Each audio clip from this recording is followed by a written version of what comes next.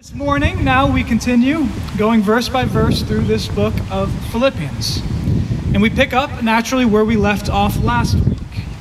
And as a quick reminder where we are in this letter, a few weeks ago, we spent a couple weeks looking at that paragraph there in verses 6 through 11 in Philippians 2.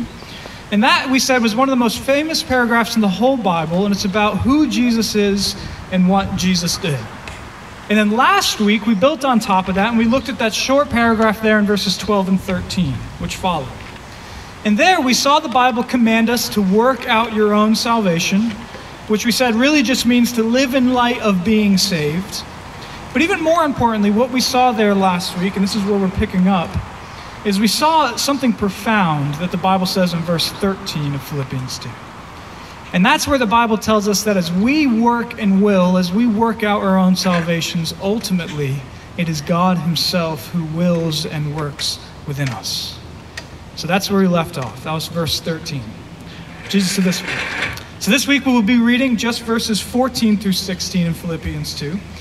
And to understand what we're going to see here, we can think of it this way. If last week was the general response to what Jesus did in verses 6 through 11, and the general response was just to live in light of the salvation you have, now this week is going to be a more detailed application of that. A more specific application of what it looks like to be people who are living out of the salvation we have. So that's what we're going to see in verses 14 through 16. And to be clear, just in case you might have noticed, the paragraph does end in verse 18, not verse 16.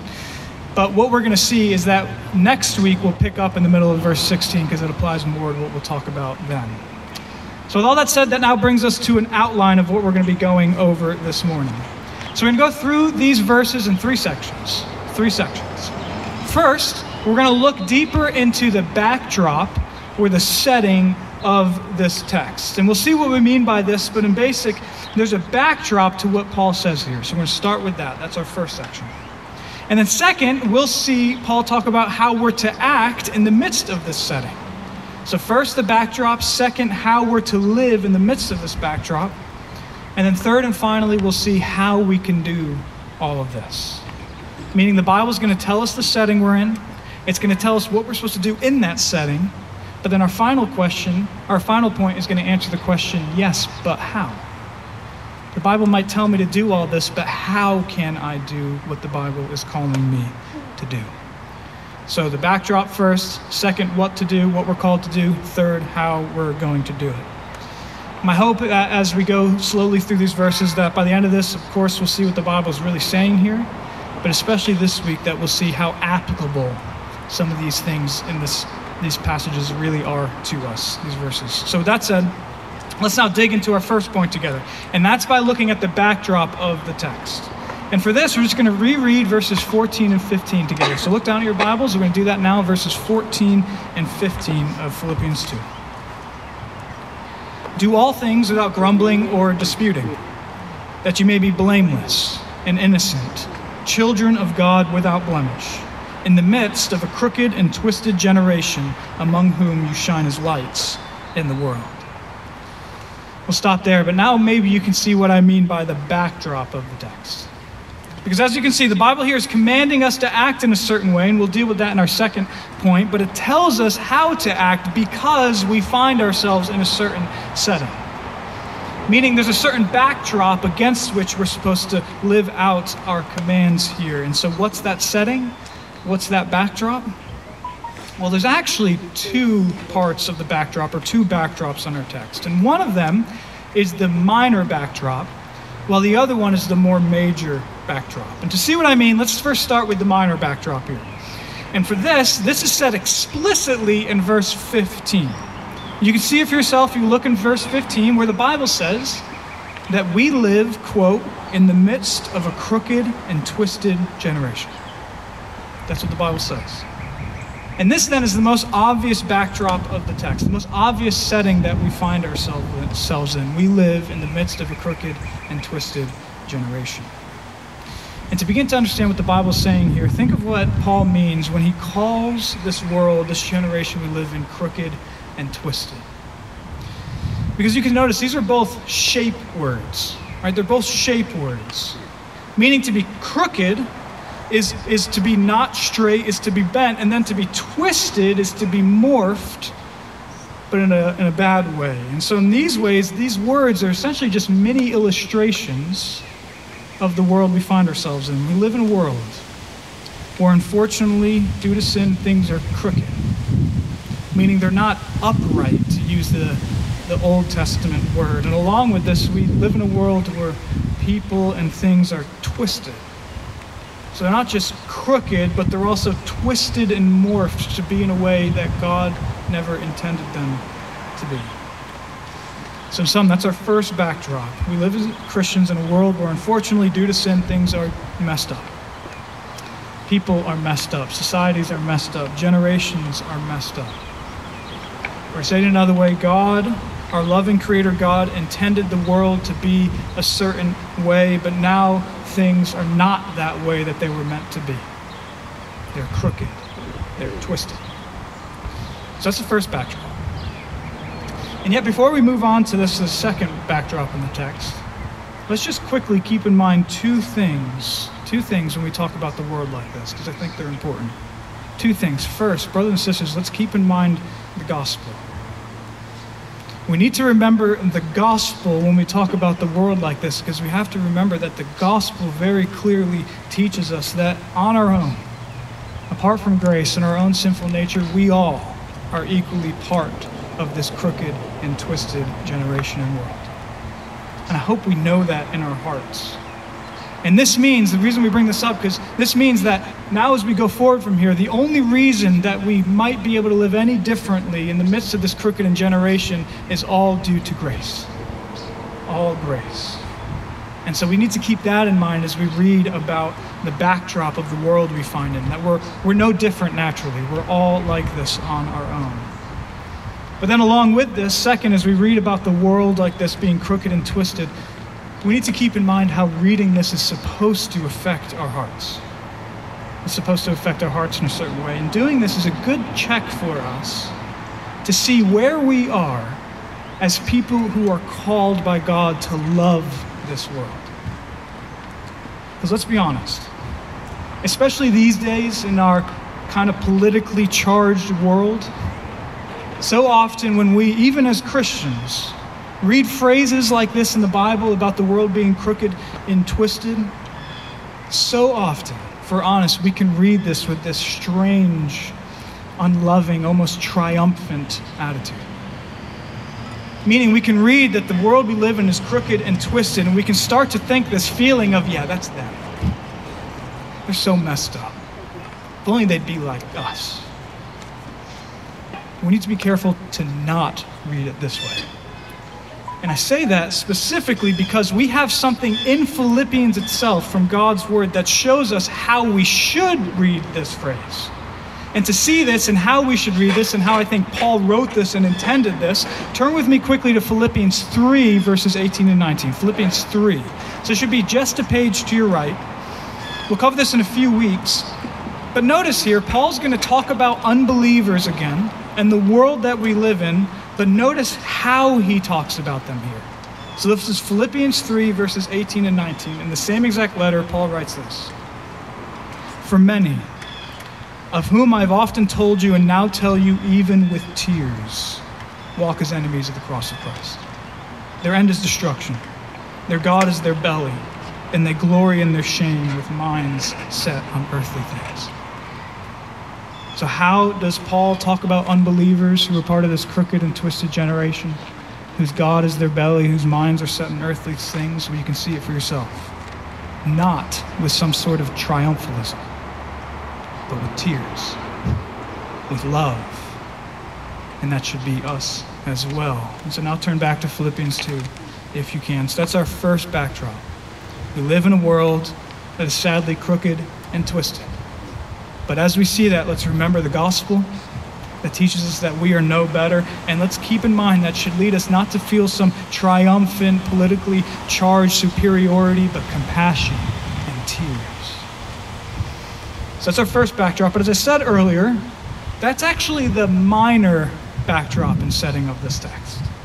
And I know that may sound weird because it's so clear and explicit in verse 15, that we live in the midst of a crooked and twisted world, but as we dive deeper into the text and see what Paul meant here, we see that there's actually a much bigger backdrop to these verses. And that's the backdrop of the story of the Old Testament in Israel under the Old Covenant. And here's what I mean by this. So first, when we read this text, to us modern readers in the 21st century, we think that Paul is mainly telling us just to not be like the world.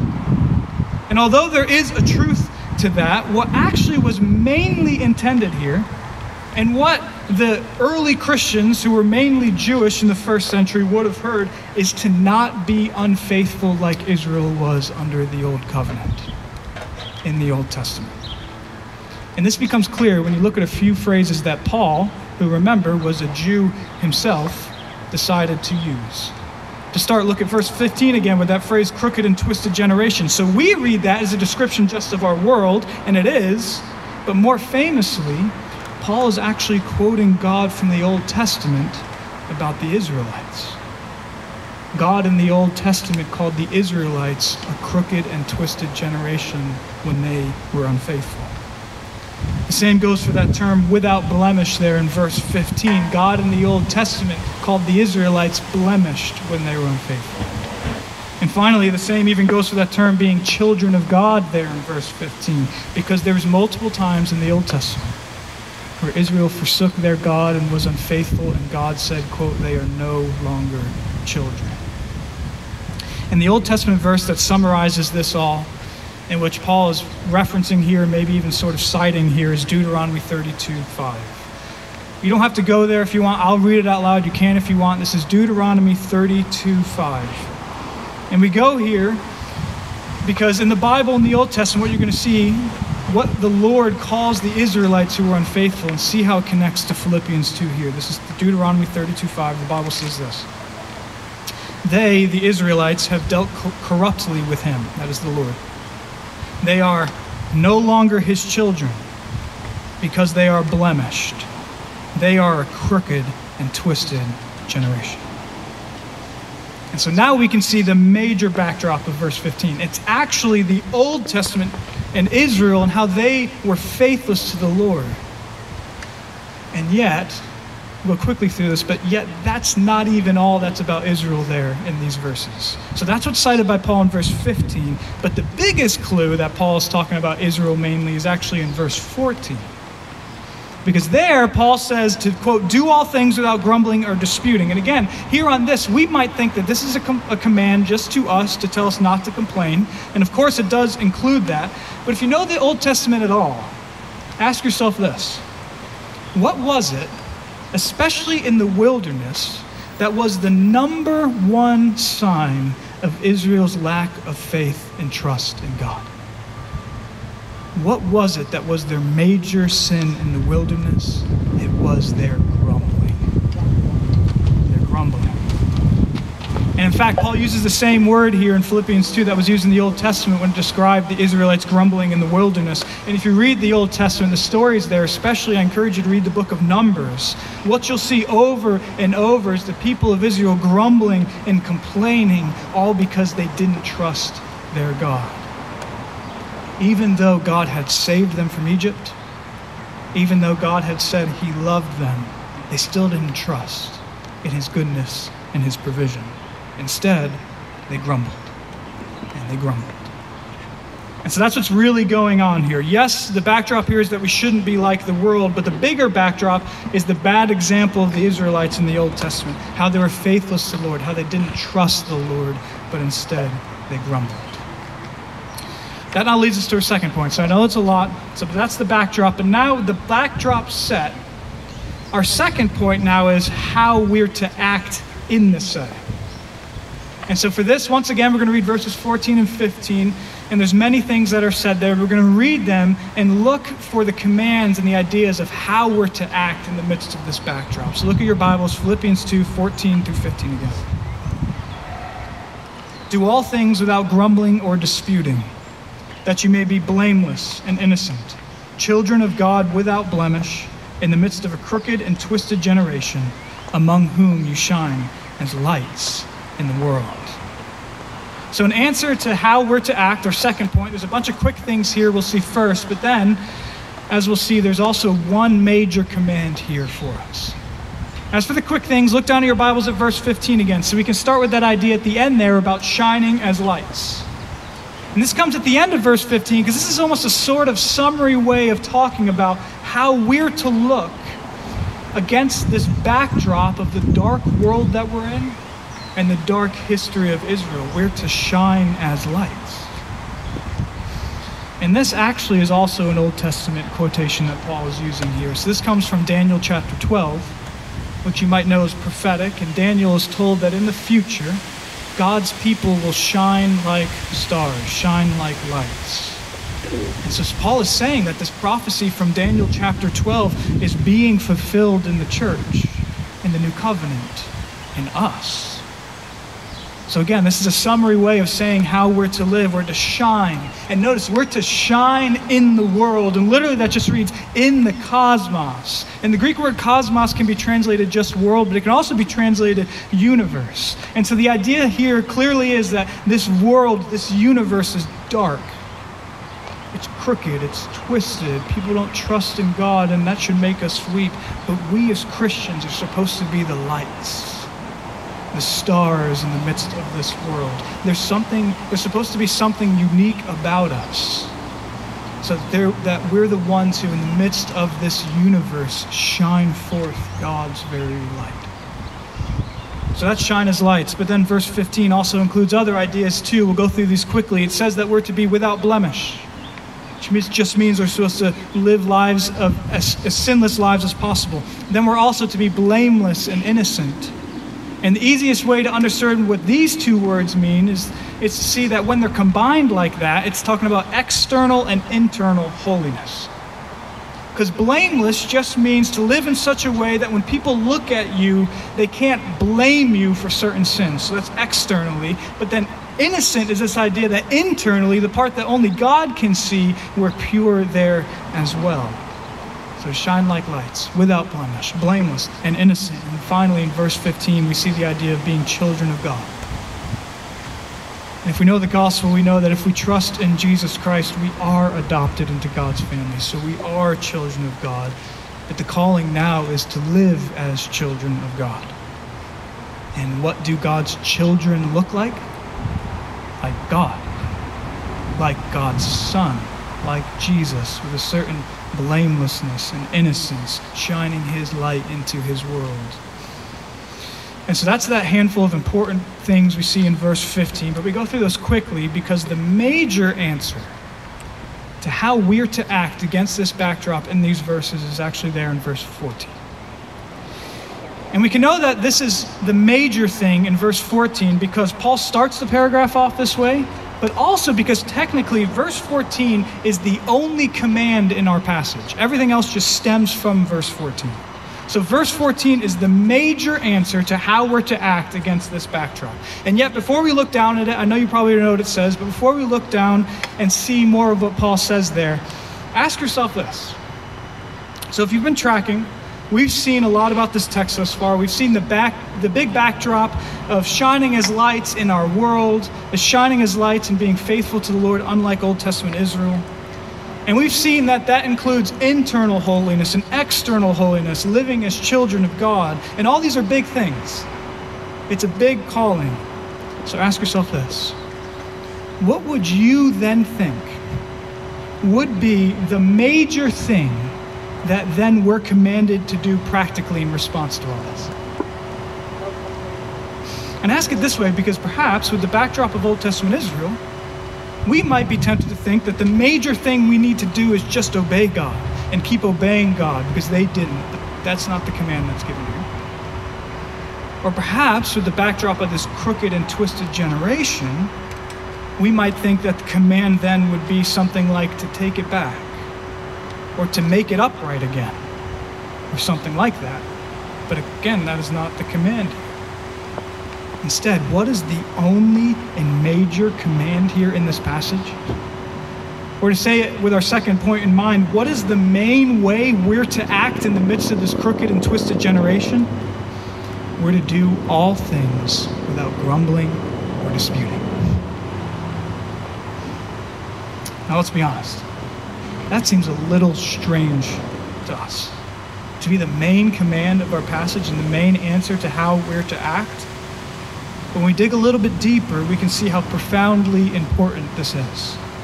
And so let's consider this again with this idea of not grumbling and disputing with our two backdrops in mind. First, in terms of the backdrop of Israel, and then also in terms of the backdrop of the world we live in. First, in terms of the backdrop of Old Testament Israel, this command makes sense because essentially what it means is we're not to grumble and dispute with one another like they did. Grumbling with God, disputing with one another.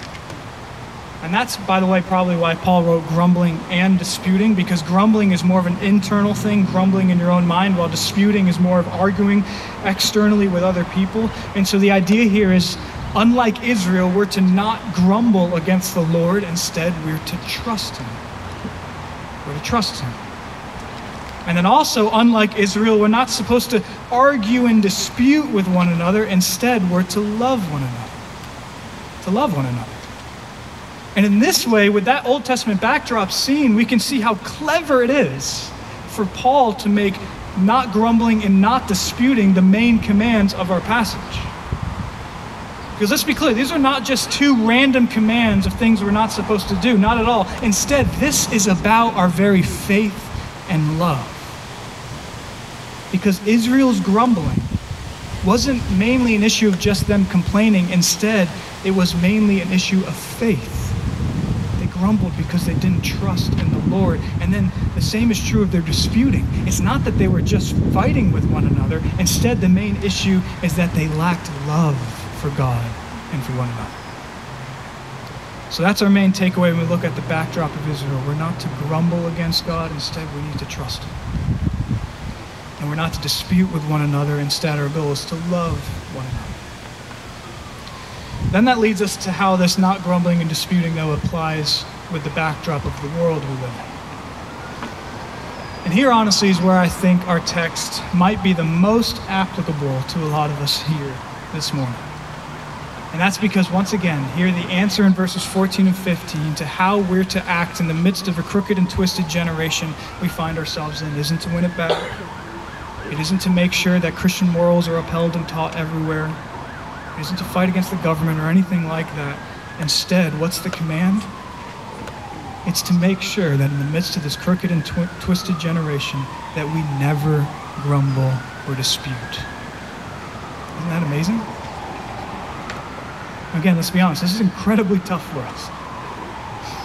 And not only that, but in many ways, this is almost the exact opposite of what we want to do and the exact opposite of what we see many Christians doing.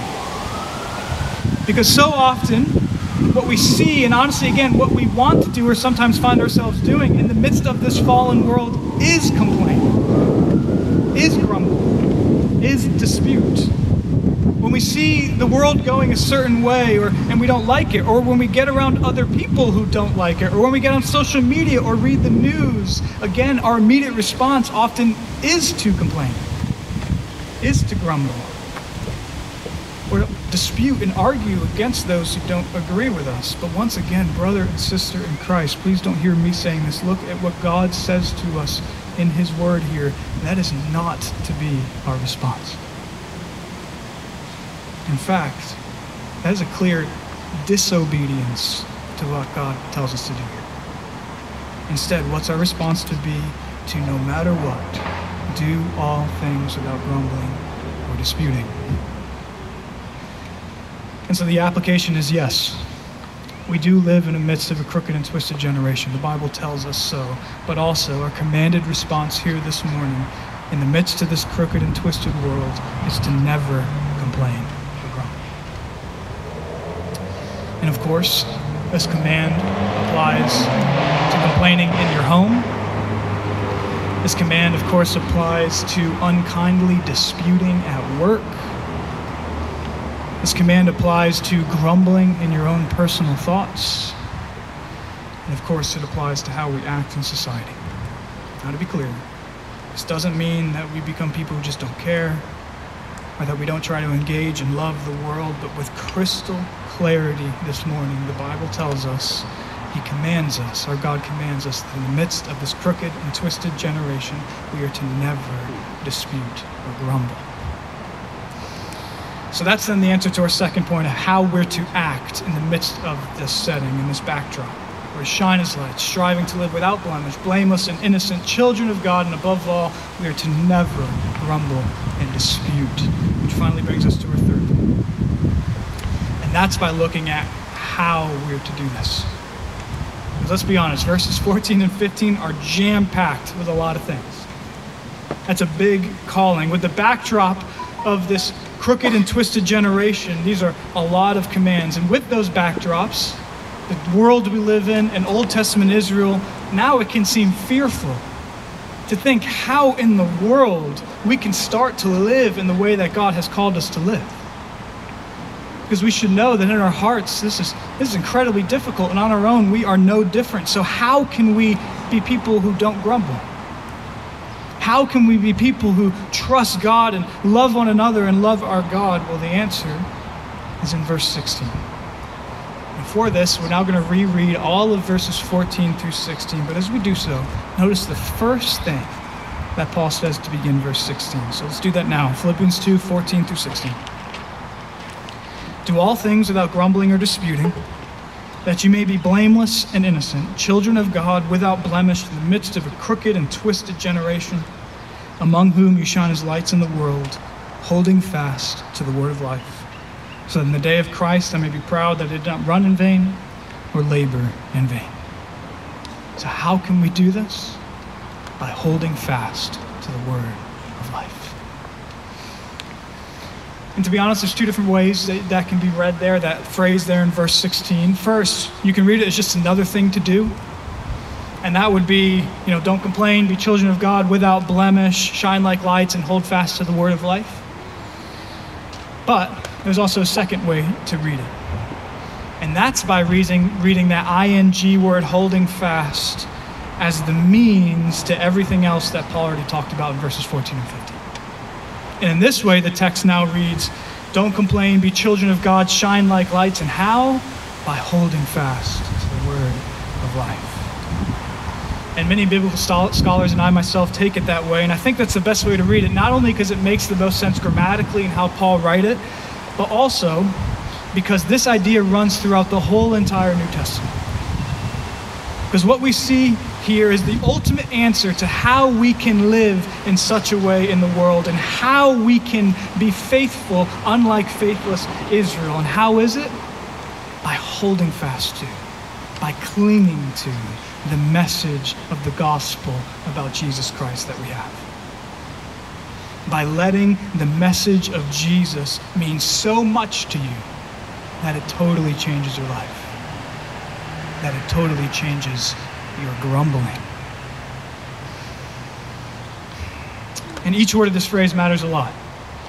We hold fast to the word, meaning we really cling to it for dear life, if you will. And what do we cling to? The word, meaning the message. The word and message are the same in the original Greek. And so we don't cling to our actions. We don't cling to how good we are. And this is important. We don't even cling to our faith. That's not what we cling to. It's not about how good our faith is. Instead, we cling to a message. The message. We cling to the good news of what Jesus did in history, of what he's doing now and what he's going to do in the future. And specifically, we cling to the word, the message of life. We hold fast to this message that gives true life, true vitality, everlasting life, life that can only come through Christ. And so the point is, again, this is how we can act the way we're supposed to act in verses 14 and 15. This is how we can shine in the midst of this backdrop, by holding fast to the gospel message of life. And I mean really cling to it. And to understand this more, think with me just how this works. And think how this really fits in the midst of these two backdrops, because this is so helpful. First, think again about how this can enable us to shine in the midst of the world we find ourselves in.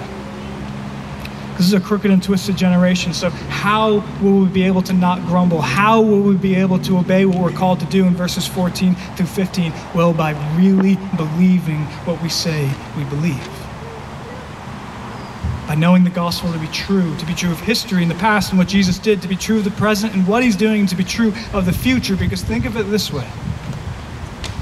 If we really cling to that message that defines our lives, we really hold fast to the word of life, then we will live differently in this world. Not only will it lead us to want to obey our God and love him, not only will it lead us to want to share the message, it will, but then when it comes to the world and how it's all going, we won't be so complaining or disputing. And why? Because we know that our God has it in total control. The gospel has proven that he has a plan, that he's always had a plan, that because we're in Christ, we're on his side, and the gospel has even told us the very ending. And so now we can live in a way that engages the world with love, but shows that we ultimately don't need to fret. We don't need to complain. We don't need to argue, all because we really trust our God. Because we really trust our risen and reigning King Jesus and the purpose he has for this world. So that's why holding fast to the gospel enables us to live in the way we're called to live in the backdrop of the world. But finally, also consider how clinging to the gospel enables us to not be faithless like the Old Testament Israelites were. And that's by emphasizing that this word of life that we believe is truly the new covenant, final message of the gospel that we fully have, that they, Old Testament Israel, didn't have. And we don't have time to dig into this in too much depth, but in brief, we should know that this is also what Paul, who remember is a Jew himself and who had lived underneath the old covenant, is probably referencing here. And that's why it's probably coming here at this place in Philippians, because the point is that Jesus has done what needed to be done in verses 6 through 11. So now we have this superior word of life, we have this gospel, and so by clinging to this message, we won't be faithless like Old Testament Israel. By clinging to this gospel message, we won't be defined by grumbling. And so some of our last point then, this means to be clear that the way we live, how we're called to live in verses 14 and 15 only comes by us being gospel people. Gospel people. By people who love the gospel, hold fast to the gospel, really cling to the gospel and the life it gives, and as a result, we'll live differently. We'll obey our God more, we'll live as his children, and finally, we won't get so caught up in the world and the generation we find ourselves in and complain. And nor will we be like the faithless Israelites and just grumble and grumble and grumble. Instead, we will be a people of robust trust. Robust trust in our God, all because of the gospel. So that's our text. We will pick up in the middle of verse 16 next week. But in summary, we've covered verses 14 through 16 in three parts here this morning. First, we saw the backdrop of our text. And we saw that the backdrop here is the world we live in, the faithlessness of the Israelites in the Old Testament. And second, we saw how we're to act in the midst of this backdrop in this setting, and how we're to shine. We're to seek to be blameless and innocent, living as children of God, and above all, we're to do all things without grumbling or disputing, whether that's against God or against this world. And then third and finally, we saw how we can do this, and that's by holding fast to and clinging to the word of life. So that's our passage. But now as we close, I just quickly want to make one application. Because although there are many applications for us, especially on that command to do all things without grumbling or disputing, and I do hope that you take that command from here this morning and go home, or maybe write it down right now and really apply it to your life. Although there's many applications here, there is just one overarching thing I want us to leave here with this morning. And that application is this. Brother and sister in Christ, let it be your main defining characteristic of your life. And no matter what circumstance you find yourself in, that you hold fast to the word of life.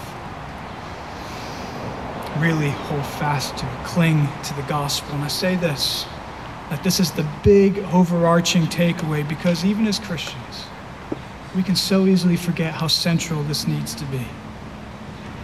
Because as we said, if we really do this, it'll change everything else about how we live. It'll, of course, make us want to live for Christ more, but then also, again, when it comes to the world, it'll give us a special peace and trust in our God with whatever's going on. But on the other hand, if we become people who think that the gospel message is just the way into Christianity, and then we start living our Christianity and kind of forget about it or downplay it, then our faith can subtly become all about morals or all about changing society or all about anything else. And then subtly we can start to get a little confused, and honestly, that's subtly when we can start to become unloving. And why? All because we've mistaken the point of Christianity. Because the point of Christianity and why we're here isn't just to live moral lives, it's to embrace Christ and glorify him and his gospel, to embrace his gospel, to love his gospel, to live in light of his gospel, to share his gospel. And so the big application for us, each of us, is to make sure that your Christian life, that your whole life is defined by the message about Jesus that you believe. And so as a church, let's do that here at ECC. Let's be a people who cling to this gospel, to this word of life, together as a church and individually, because by doing so, by God's grace, we will then become people who grumble and dispute less and less and less, and we will become people who then instead go out as the children of God that we are and shine like lights in the midst of this world. Amen? Amen. Amen. Church, let's pray.